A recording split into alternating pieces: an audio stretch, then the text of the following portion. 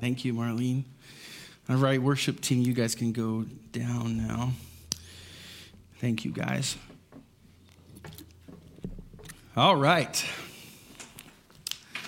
Well, again, I'm Pastor Dusty. For those of you that don't know online, I'm filling in for Pastor Jim today. He's our normal preacher, and I am thankful for that. I'm thankful for his labor in the Word, and I get the privilege of standing in this pulpit before you this morning, and I don't take it lightly, and I'm excited to share what the Lord has shared with me.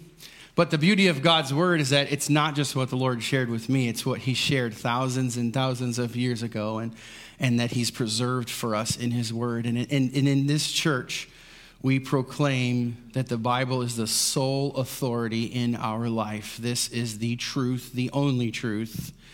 And so we're just going to be talking about what it says this morning and trying to figure out what does that mean for us today. So I have a confession to make. I love power tools. Anybody like power tools? I know Keith does. He's not raising his hand, but I know he does. I just found that out recently. There we go. He raised his hand. All right. Shoot something on the comment if you like power tools. I don't think that it's possible for someone to have enough power tools. It doesn't matter if you buy them or if somebody gives them to you. You can't get enough. And the reason why you can't get enough is because each individual power tool has its own purpose depending on what you're doing, and they can make your job a lot easier. And I've been using a lot of my tools. There we go. Okay. Because we've been working on our basement bathroom. And so I've gotten a lot of my power tools to work. But the one that I have been liking a lot lately is this one. Let's see, for those of you that are here, what do you think? What do you think this is? A drill? A screwdriver? Both? Keith? A drill? A hammer? Yeah, it's a weird, awkward hammer. But there's some foreshadowing in that comment there, Blaine. This is not just a drill.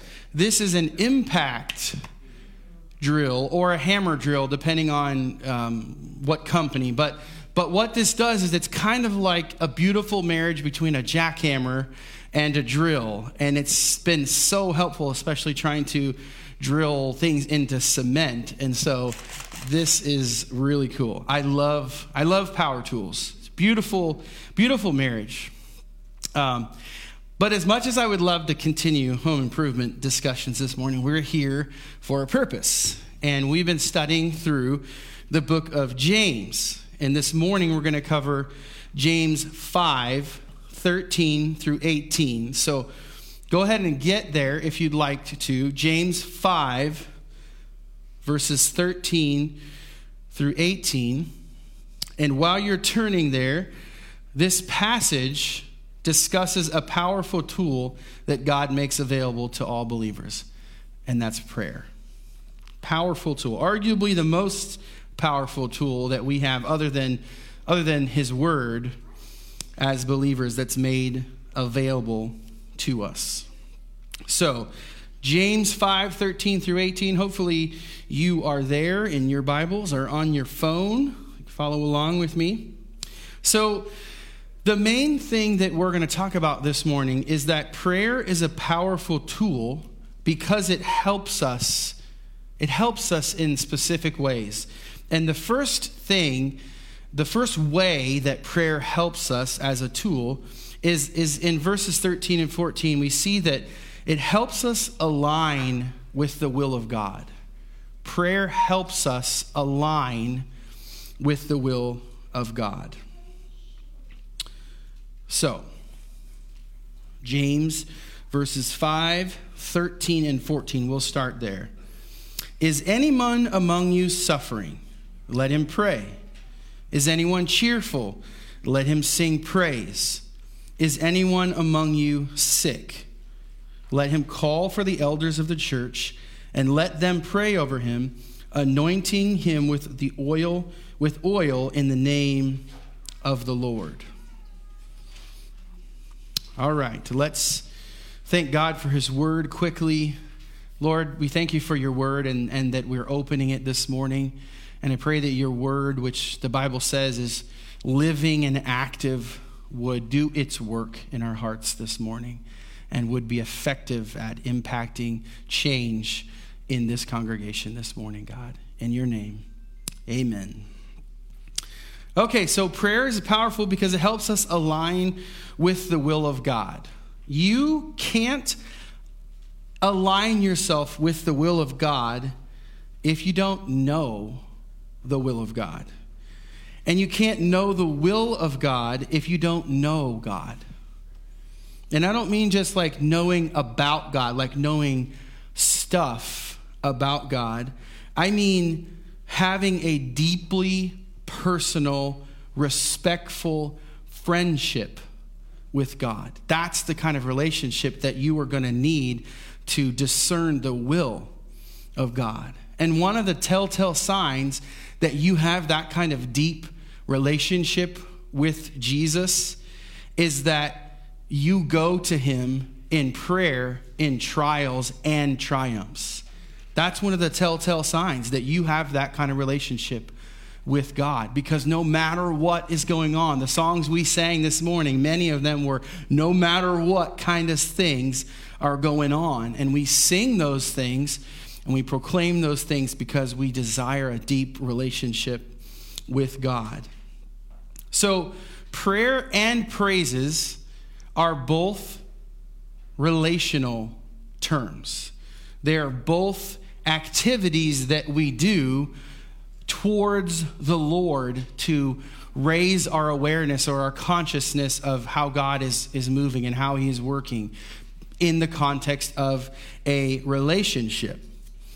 And if you remember, as we've been going through the book of James, one of the main things that James is talking about is the concept of spiritual maturity. And a spiritually mature person has a solid, strong faith and relationship with Jesus that regardless of the difficulty in our circumstances, we go to the Lord because we are mature in our faith. And I don't think that it's a coincidence that during this pandemic, we've been going through the book of James. Isn't God good? He's helping us so practically, sometimes painfully, in what we've been dealing with. But God is faithful. He's showing us the practical hints and tools that we need. And this morning, we talk about prayer and praises, and it's just driving us towards that relationship is the key piece to our maturity in Christ. But it's kind of like God is saying, buckle up, buttercup. It's about to get hard. And he's been saying that for weeks and weeks and weeks. And it's so frustrating. We're having like waves and waves of this COVID, and we think it's over, and then it comes back, and the church is full, and the church is empty. And it's like God just saying, buckle up. Stick with me. Be mature in your faith. Another thing I read this week was that a mature person knows how to sing in suffering. Knows how to sing in suffering. Let's look at Paul and Silas in the book of Acts. This is Acts 16, verse 25, and it says this: about midnight, Paul and Silas were praying and singing hymns to God. And the prisoners were, what's the next slide there? Is that it? The prisoners were listening to them. It was cut off on the back. The prisoners were listening to them. So the story, the quick story on this is that Paul and Silas were arrested for healing someone, and the person that got healed cut into the bottom line of the business of somebody that was owning this person as a slave, and they're like, I don't appreciate you taking away my money that was making my money, and they arrested him. And so they were in prison. And it's interesting that they were singing praises, singing hymns to God in the midst of that storm. I don't know about you, but if I was arrested wrongfully, Just to be honest, in my humanity, singing praises would probably be at the end, if not even non-existent on my list. But they did. And they showed their spiritual maturity, and God moved in an amazing, miraculous way. So the first application this morning that I just want to get brass tacks with this morning, and if you've got a pen and paper and you're writing it down, or if you're at home and you've got something, here's a question. What is your go-to song in trials? And maybe if many people in our congregation, maybe you're not like super musical. What's your go-to verse? What's your Bible verse? What's the truth that you hang on to? And the beautiful thing about the songs that we sing here in this church, we are just proclaiming the truths of God's word. So you can hold on to the words of the songs we sing because they're based in Scripture. So think about this. Here's some songs that we sing very regularly now on a regular rotation. Raise a hallelujah. I'm going to sing in the middle of the storm. That's something that you can hold on to. You can apply this when you're struggling with discerning the will of God, or you're sick. You can hold on to God. I want to hold on to you, and I'm going to sing even though I don't feel like it right now. Or how about the one that we sang this morning?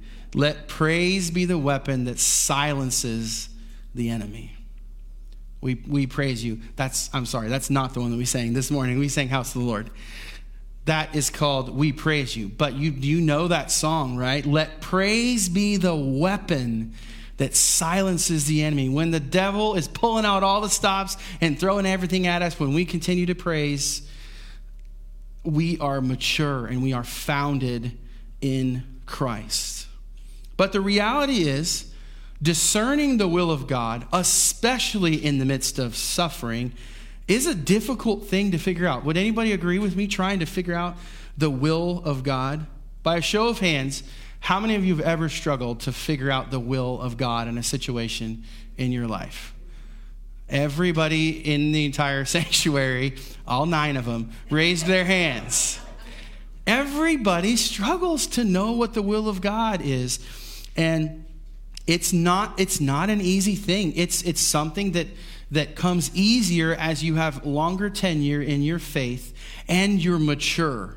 It comes easier because you start to major on the majors and minor on the minors, and start seeing that the relationship with God provides you what you need and helps you have strength to make difficult decisions.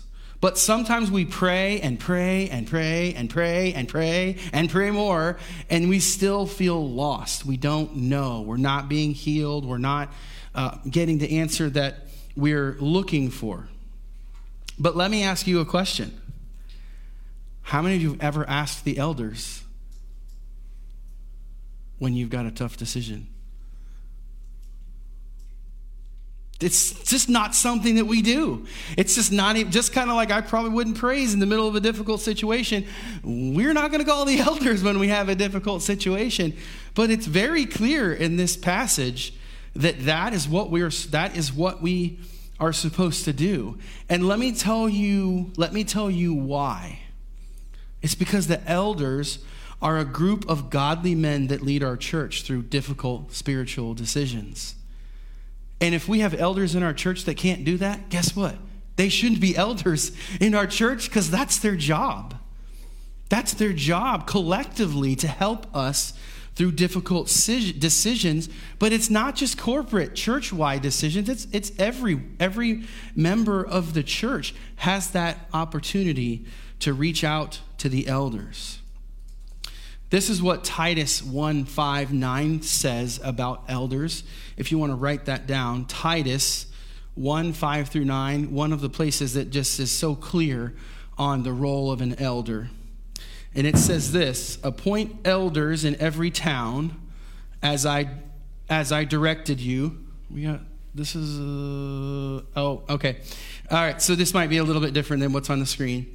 I will just read what's on the screen here. All right, so this is why I left you in Crete, so that you might put what remained into order and appoint elders in every town as I directed you. If anyone is above reproach, the husband of one wife, and his children are believers and not open to the charge of debauchery or insubordination, for an overseer, as God's steward, must be above reproach. He must not be arrogant or quick-tempered or a drunkard or violent or greedy for gain, but hospitable, a lover of God, a lover of good, self-controlled, upright, holy, and disciplined. He must hold firm to the trustworthy word as taught, so that he may be able to give instruction in sound doctrine and also to rebuke those who contradict it. What a high calling it is to be an elder. Whether it's a pastoral elder, which just means professionally, I am able to do this professionally, or it's a lay elder, it's the same calling, and it's the same high calling. What a list. Doesn't that kind of person seem like the kind of person that you would want to help you? If that was true of someone, isn't that the person that you would go to in a time of difficulty? We currently have 4 elders, and all of us would love to pray with you. We would love to shoulder whatever you're going with. And so I'm pretty sure everybody knows, but just in case, we have Ron Robinson, Jeff Kessinger, Pastor Jim, and myself. There's a team of 4 of us right now. But I want to tell you something. We don't get calls very often.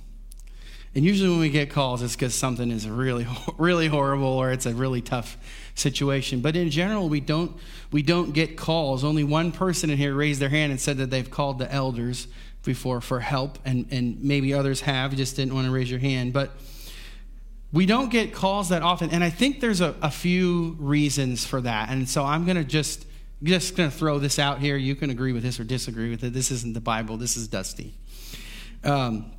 So here's number one. I think a lot of people don't think that their problem is important enough to bother the elders with. It's like we have a classification of, divorce and deathbed that are the only things that matter. And unless it falls into one of those 2 categories or whatever it is, the elders, you just need to pull up your pants and figure it out, So that's one thing. I think, here's another thing. People are private. People don't want to share the details, especially the difficulties. Some people don't even want to tell people where they go on vacation, let alone if they've got cancer. Because we're private people, and that makes it difficult to obey and apply this text to our life. How about the third thing? If you're struggling with sin and you don't want to be confronted, you need help, you're stuck, but you know that reaching out to someone means that your sin is going to be probably laid bare, and you just don't want to deal with that. So those are just 3 things that I've seen in my pastoral work over the years. But here's the reality of all 3 of those situations, and there's probably others in the list, but here's the reality. All of the 3 reasons that I just listed will leave you alone in your suffering. You can have a God, you could be praying to God, but the people that God has made available to you, the elders, the godly men leading the church, you're missing out on that, and it's hard. It's hard. So here's the reality. The ball is in your court.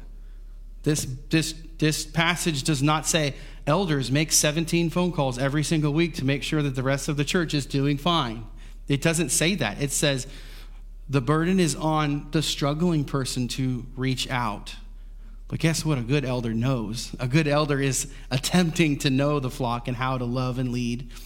But this says that the ball is in your court. So seriously, the other elders are going to probably kill me for this, but call us. Seriously, test it out.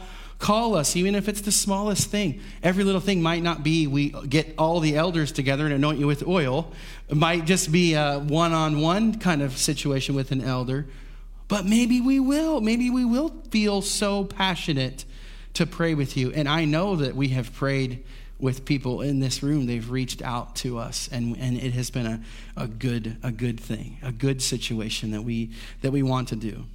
So I want to take a little bit of a break. We're staying in the same vein, but I want to take a little bit of a break and give you a ridiculous scenario that is going to help us keep moving, but just to kind of keep things light a little bit. So remember, this is a pretend scenario, okay?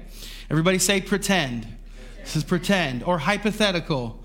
Okay, either way, okay? So let's say that there's a person that actually does do what this passage says. They're struggling, and they reach out to the elders, and they set up a meeting, and the elders get together with this person, and in this meeting, the person shares with the elders that they're really struggling in their job.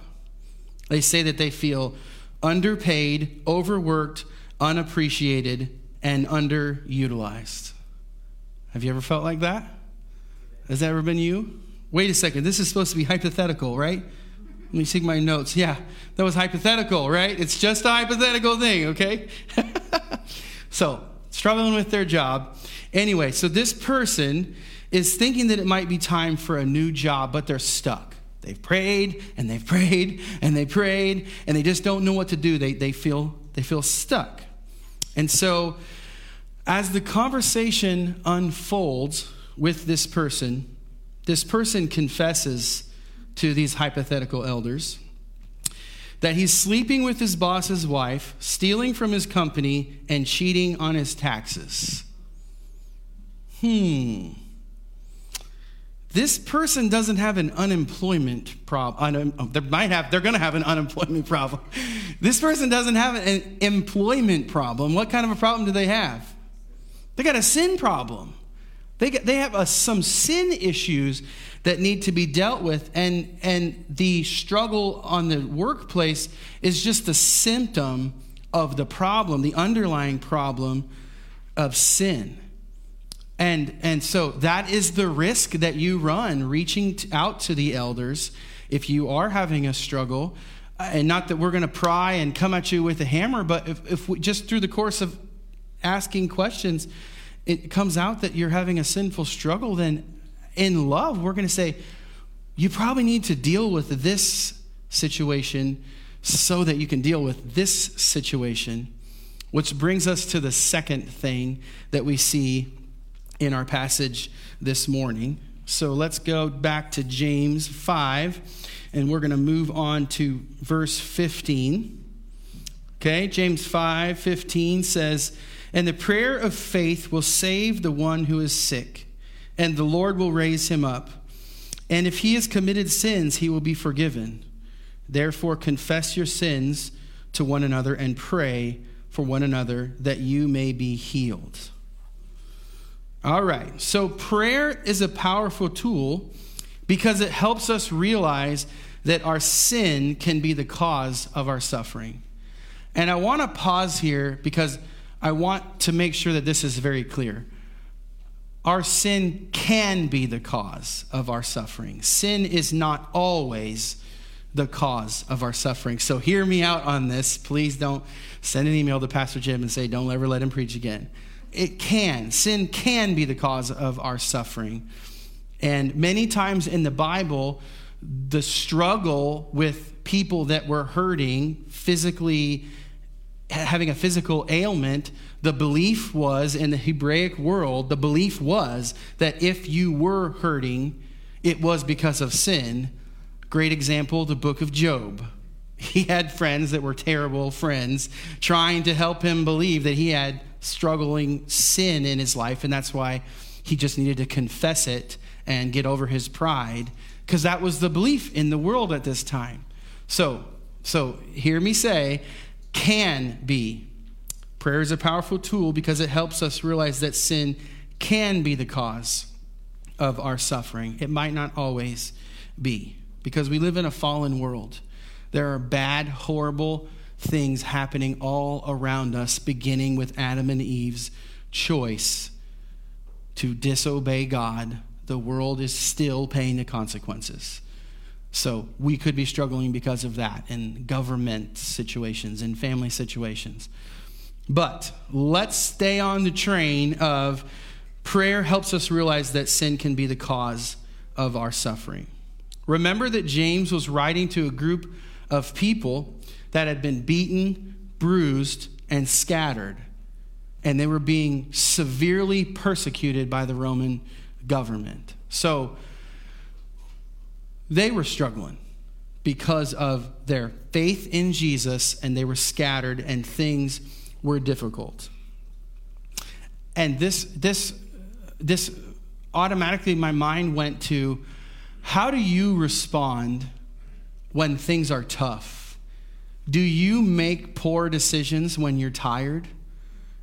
Do you make poor decisions when you're worn out? Do you make poor decisions when you're stressed?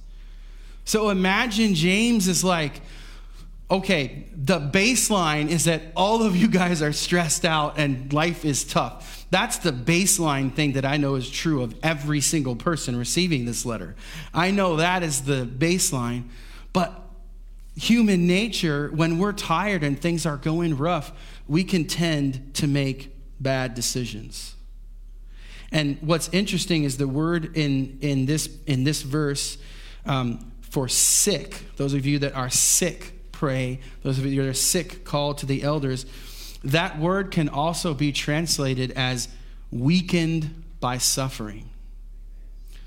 So sometimes we are just, things are so tough. We have just been hit by so many times. We are so weak that we're susceptible to making bad decisions. And so it depends on the commentator that you read.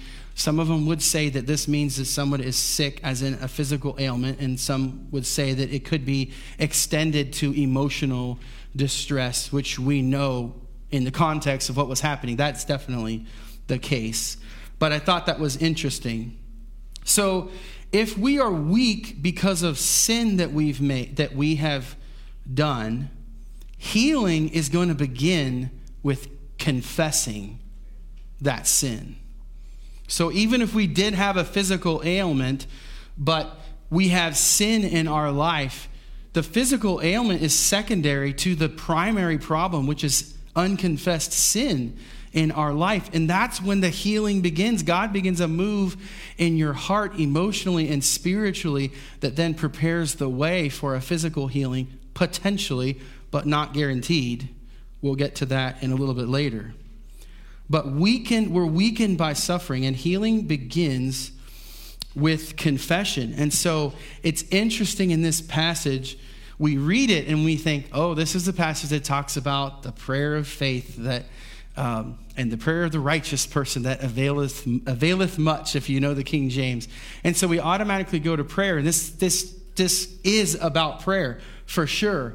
But does it ever strike you interesting, like, well, what do the elders really have to do with prayer? This is like teaching us about prayer. What is the elders? And then what is singing songs? And then what is confessing our sins one to another and praying together have to do with prayer when all the subtitles say the prayer of faith and the prayer of righteousness? It's because God made us as a communal people. A communal people. So we do not have a microphone sitting here that is reserved for the confession of sin publicly every single week, because that's not what this passage is saying.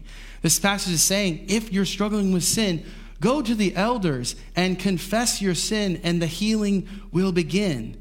The making you whole again will begin by the confessing of your sins. But in this passage, in James 15 through 16, remember, we have to read the Bible for what it says and not what we want it to say.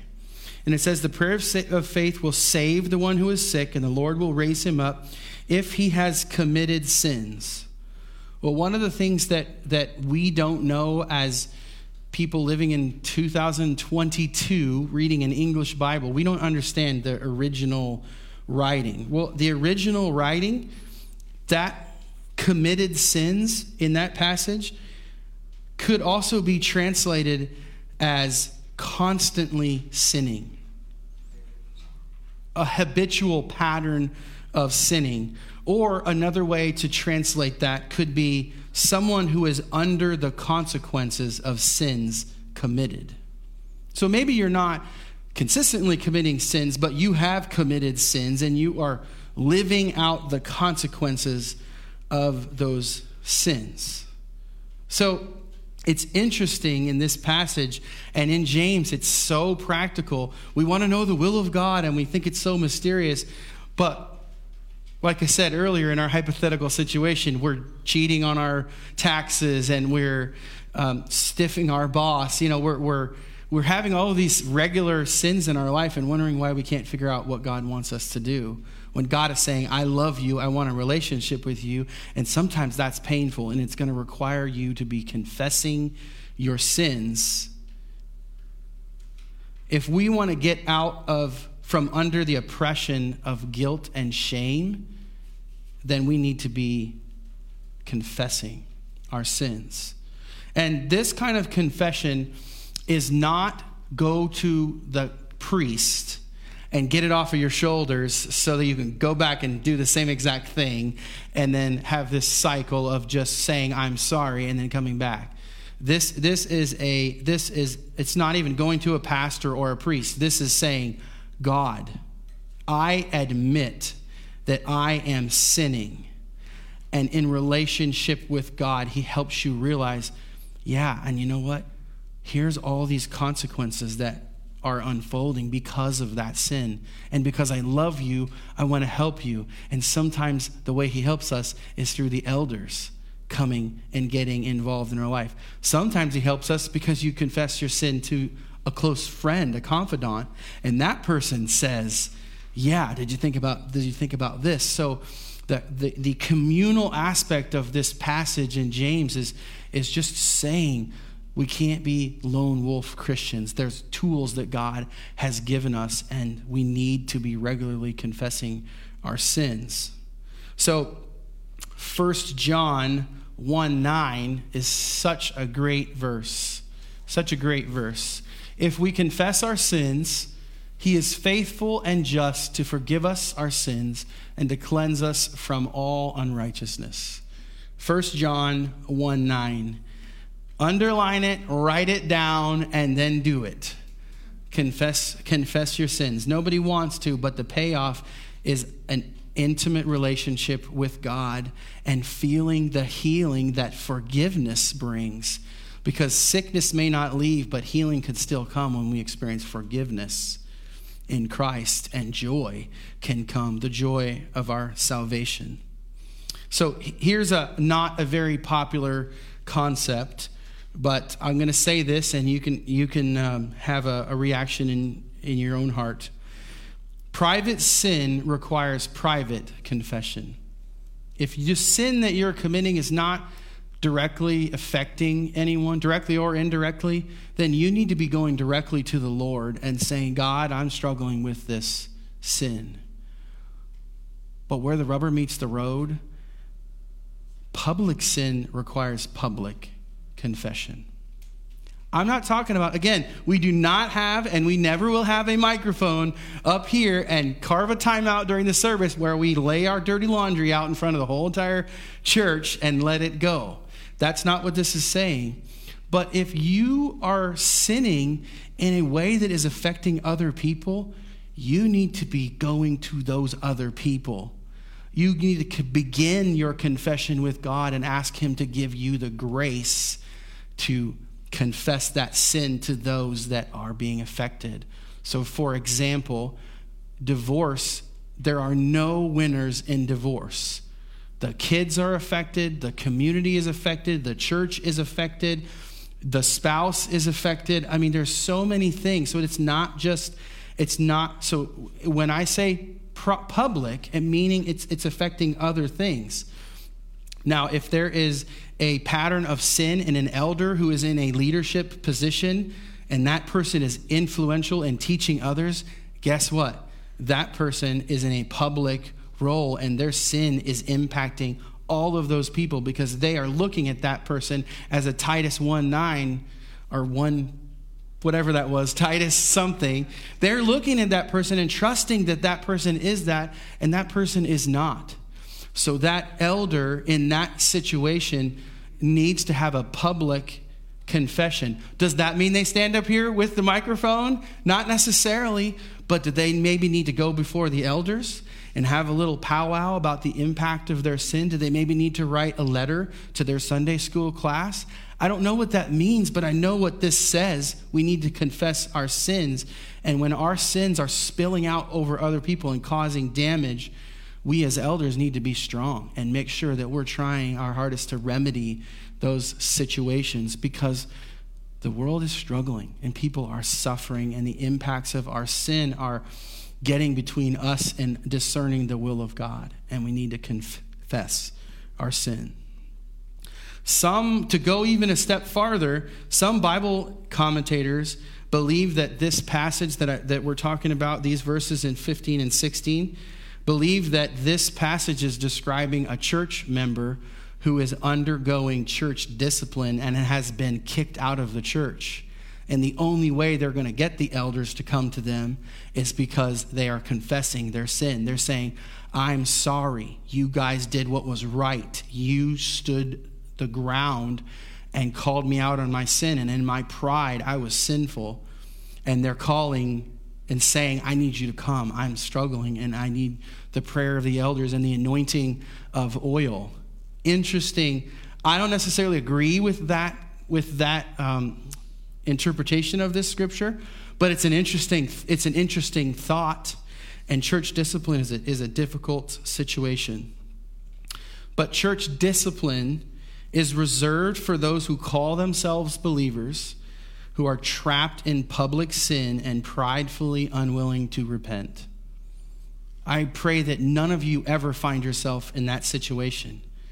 But if your sin becomes a public sin and you are openly defiant against God continually, that is what church discipline is made for. And for the sake of the gospel, the elders say, your pride has given you the exit from this church. And until you repent, you are not welcome back here. That's church discipline. That's hard. We don't do that very often. But it is biblical, and it is right. So don't ever let that be you. God's given us prayer. Come to the Lord and ask him, God, give me your will. Help me to see that there is any sin in my life. Help me to confess that and to be made right with you and with the others around me. Sin's consequences are lonely and miserable, and it doesn't have to be that way. God has given us a community to be a part of, to help us pray and discern the will of God. The last thing is that prayer is a powerful tool because it helps us trust God for the miraculous. We're going to end on an up note. That's been some rough things that we've covered. But verse 16, the second part of 16 says, we're going to start with the prayer. God trusts for the case. So we're going to pick up in 16b. Lauren starts with the prayer of a righteous person. So the prayer of a righteous person has great power as it is working. Elijah was a man with a nature like ours, and he prayed fervently that it might not rain. And for 3 years and 6 months, it did not rain. Then he prayed again, and heaven gave rain, and the earth bore its fruit. I can't believe that this is so hard to understand. How in the world could it not rain for 3 years? And how did people live? But that's what the Bible says. So miraculous, that would be pretty miraculous. Elijah praying for it not to rain, and it doesn't rain.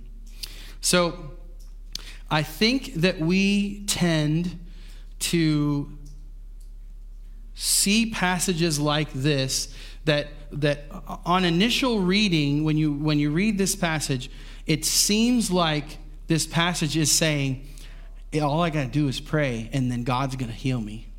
It seems like on the initial reading that that's what this is saying. Just pray. The elders are going to come over. They're going to anoint you with oil. We're going to have a healing service, and people are going to be laid down. Boom, boom, boom, boom. You're healed. You're healed. You're healed. You're healed. You're healed, because we pray in faith. But that is not what this is saying. That's not the context of this passage. This passage does say that we can be healed if we pray in faith and we pray the righteous prayer. It does say that, and that can happen, but it's not a guarantee.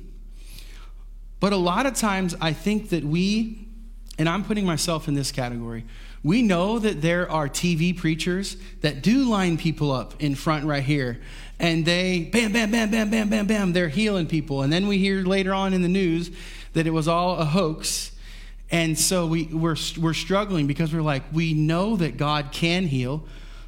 All of us probably know someone that God has miraculously healed. We know that God is a miraculous God, and he didn't stop doing miracles. He is still a miraculous God. It's just not a guarantee that he does miraculous. But I think a lot of times as believers, especially as lay members of the church, that we think the miraculous kind of prayers, that's what the pastors do.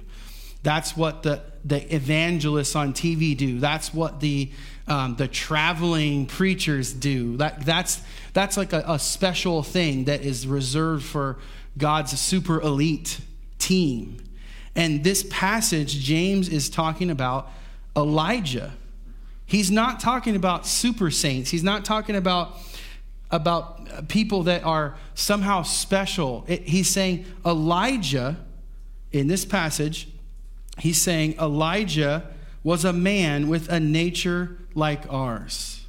A nature like ours. So when we see that the prayer of the righteous availeth much, there is what gets that classification of righteousness is not superstar elite pastors. What that means is that someone who is in a right relationship with God.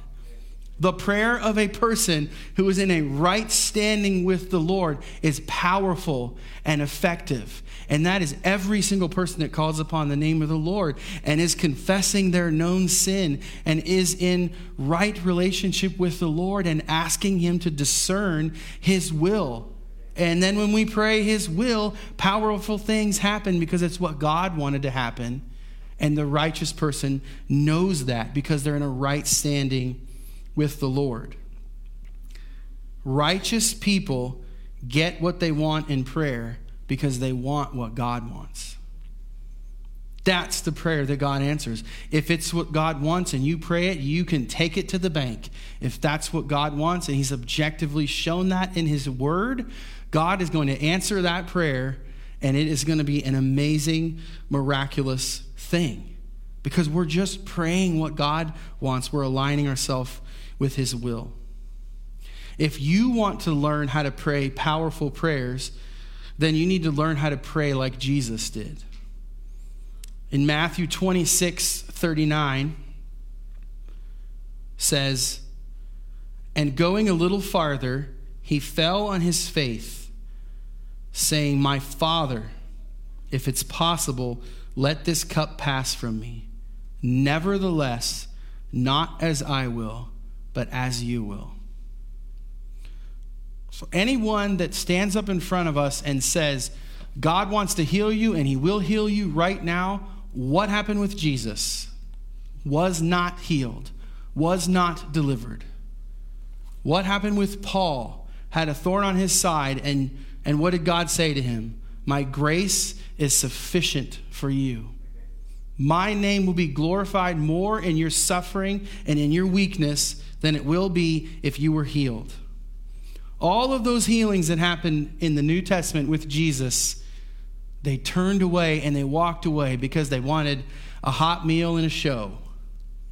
And Jesus, when the teaching got hard, what did Jesus say? Where did they all go? Are you going to leave me too? Healing is not guaranteed, but we need to pray like Jesus did. Not my will, but your will. And that's the kind of prayer that God answers. And then God begins to help you ascertain what his will is and to get you those finite decisions. When you humble yourself and open yourself to friends and confidants and maybe the elders, and you follow a deep relationship with Christ, he provides freedom. He provides peace. And sometimes the best thing is God's like, I don't really care what you do. You're going to be fine either way. Just make a decision. It doesn't matter. I'm with you. Stop freaking out about it. You're good. It's going to be fine no matter what. Find what God's will is. Remember, throughout the entire letter of James, he's focusing on spiritual maturity. That is one of the themes that is etched throughout the whole entire passage. So, mature people pray because they want to be in alignment with God's will. That's why you pray, not to get the answer, because you want to know what your Father wants. That's maturity in Christ. Mature people pray because they realize that sin can be the cause of their suffering. Nobody's pulling the wool over a mature Christian's eyes. We know we have a sinful nature, and we know that our tongue can be a destructive force. We know all the things that we've read in the previous chapters. The hard and difficult things that James has said are all true, and we know those things. And when we're mature, we realize that, and we take that to the Lord. We ask him to give us clarity in the situation as we confess our sin. And lastly, mature people pray because they trust God for the miraculous. Prayer is the correct response for suffering. That's the correct response. Healing is never guaranteed on this side of heaven. It's not a guarantee. But healing is guaranteed. We will all be healed one day. Every single one of us. That is a truth that you can hold on to. When we get to heaven, when we all get to heaven, the old song says, we will be in the presence of Jesus and we will be healed. Why is that not enough? Why do we have to have it immediate, like a child? We got to have it immediately. We want instant gratification. Healing is guaranteed, just not necessarily on this side of heaven, either immediately or in the resurrection. We're going to be healed. And it's interesting. There's just so many other things out of this passage, but I'm going to end with this. If Marlene, if you could come up, and she's going to play a little song for us. I was talking to my wife, and I just got to be honest with you. I have no problem believing that 2,000 years ago, a man came who was the Messiah of the world and died on a cross and rose again to heaven, and then is going to come back and get me. I have no problem believing that at all. Zero. I have absolute assurance in my salvation. I know that is true. I know that I know that I know that I know. But I'll just be honest with you. I struggle to believe that God will show up right here and right now and do miraculous things. I don't have that kind of faith. I need that. I want that kind of faith. I want to be able to pray that kind of prayer, the prayer of the righteous person. And the only way that that's going to come is through me sitting at the feet of God and getting his heart and having that kind of faith. If God wants to do it, he can do it.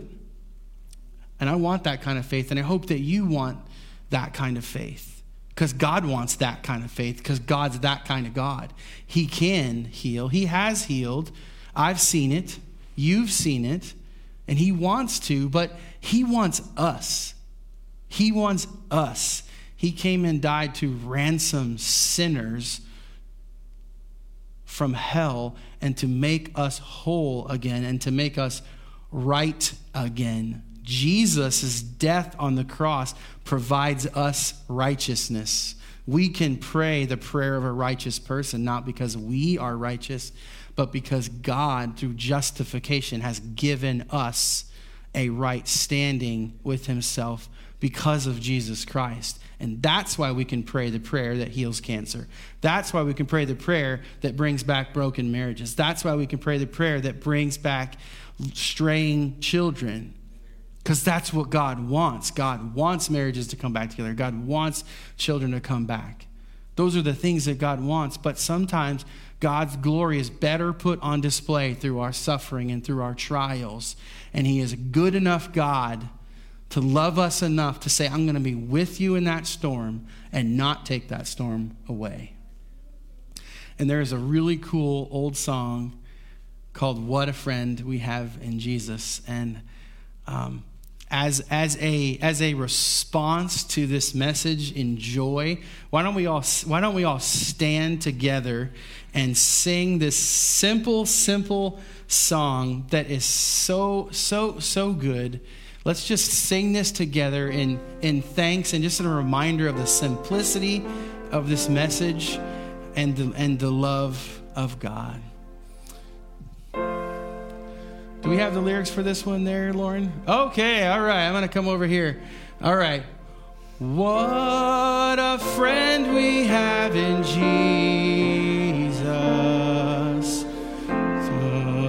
Things are gonna be. Yeah, thank you, Lauren. Did you carry everything to God in prayer? We'll just leave it right there. What a privilege to carry everything to God in prayer. What we have a friend in Jesus, and that is so good. Let's pray. Father, thank you so much for your love for us and for the simple, powerful truth of your word. And I just pray, God, that this would be a believing church that would go to you in prayer, a kind of church that takes their trials and takes their triumphs to you and leaves it at your feet because they desire you more than healing. They desire you more than ease. Be faithful, God. Be faithful to this church. Be faithful to these people. Be faithful to our country. Be faithful to your world. We love you, and it's so good to know that we can trust you and that you love us. In your name, Jesus. Amen. Hope to see you next week, guys. You were loved.